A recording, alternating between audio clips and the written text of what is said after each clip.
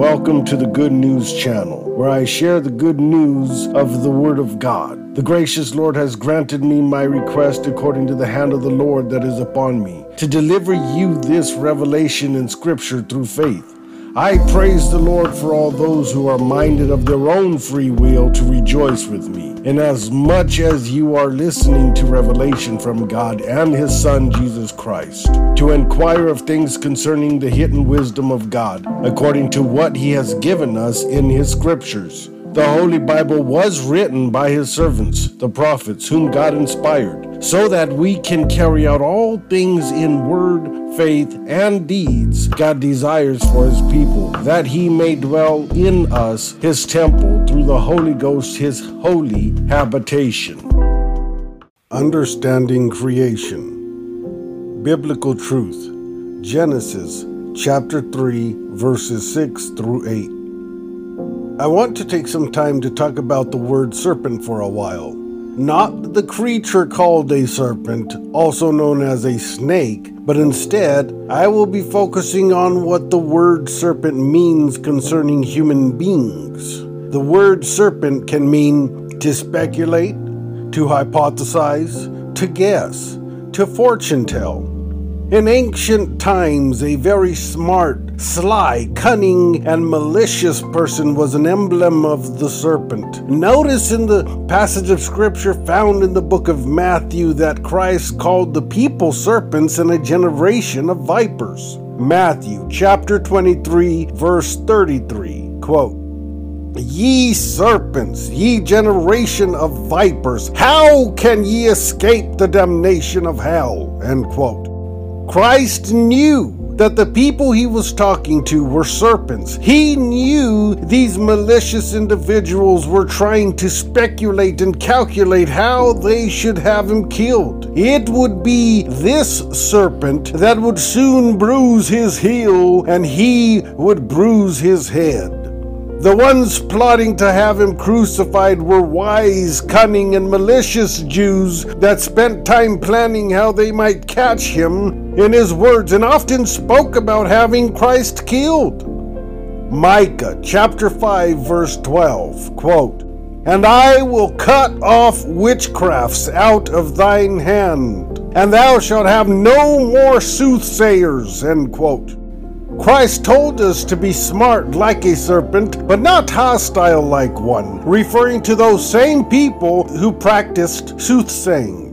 Matthew chapter 10 verse 16, quote, "Behold, I send you forth as sheep in the midst of wolves. Be ye therefore wise as serpents and harmless as doves," end quote. Back to the Garden of Eden in Genesis chapter 3 verse 1. Where we can see the serpent in action for the first time. Eve was in the Garden of Eden, and the serpent God created would soon meet her with a proposal she would not refuse.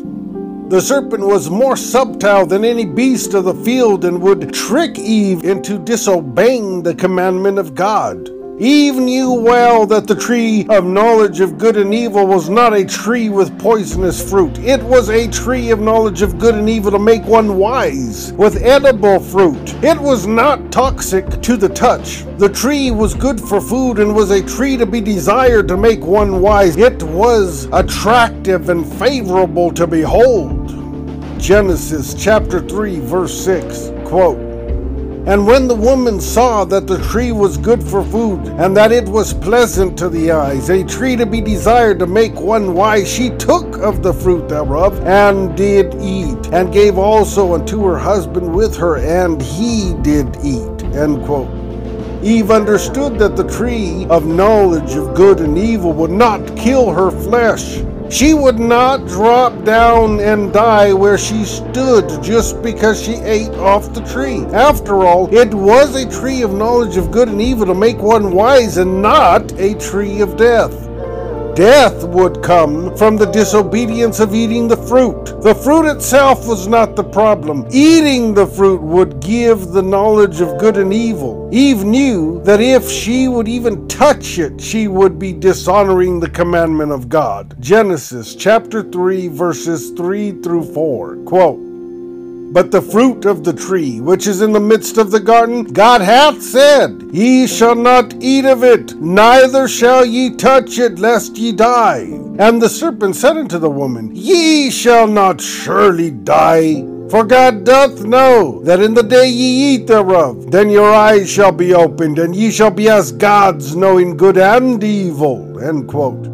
Eve knew that she wasn't going to drop down dead on the day she ate of the fruit, because it was a tree of knowledge of good and evil, suitable for food, not a poisonous tree of death. Genesis chapter 3 verse 7, quote, And the eyes of them both were opened, and they knew that they were naked, and they sewed fig leaves together, and made themselves aprons, end quote.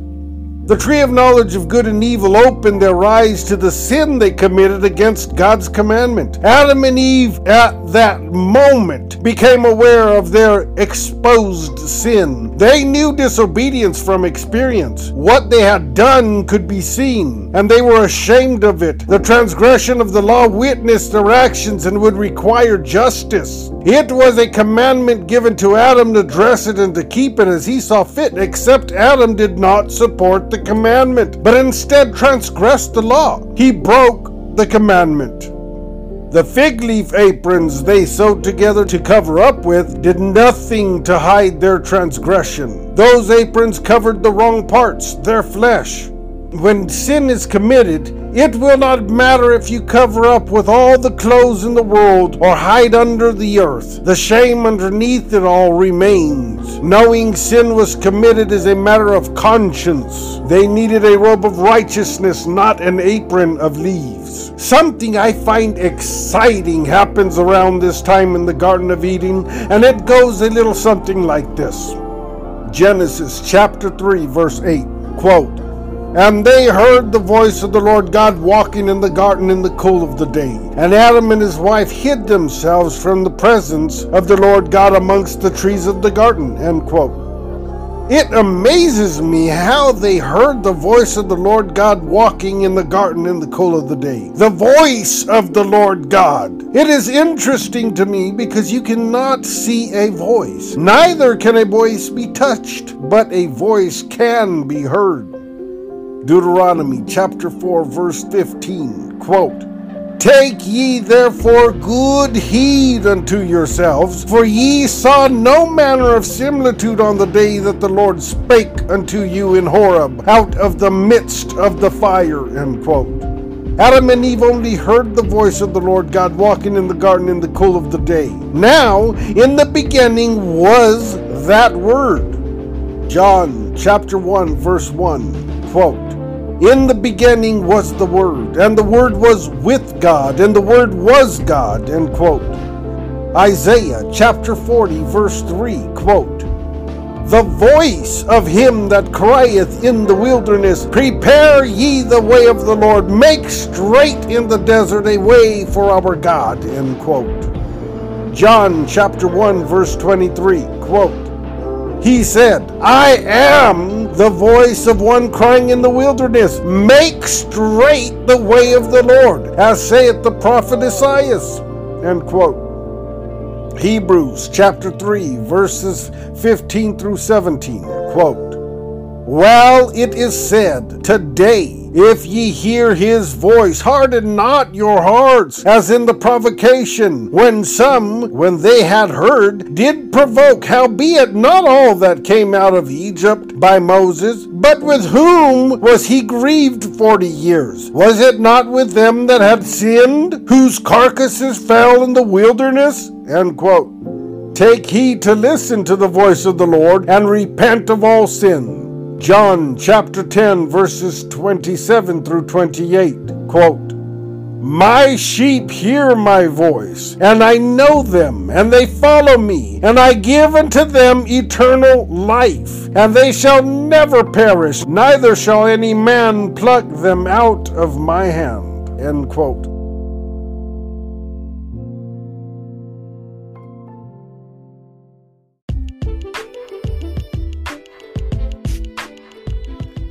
The Word of God that you have heard and received with an open heart, to live it out actively with all of your being, will yield you a bountiful return. Thank you for listening to this message, as I hope it has been a blessing to you. Our goal is to show you the path of life and an opportunity of a lifetime. It is Christ's love and support that makes this opportunity possible. Please visit Guided Way Ministries online for more products, partnership, or to join. Visit us on Anchor to become a listener supporter. May God bless you, may He keep you, may He shine His face always upon you, and may He forever keep you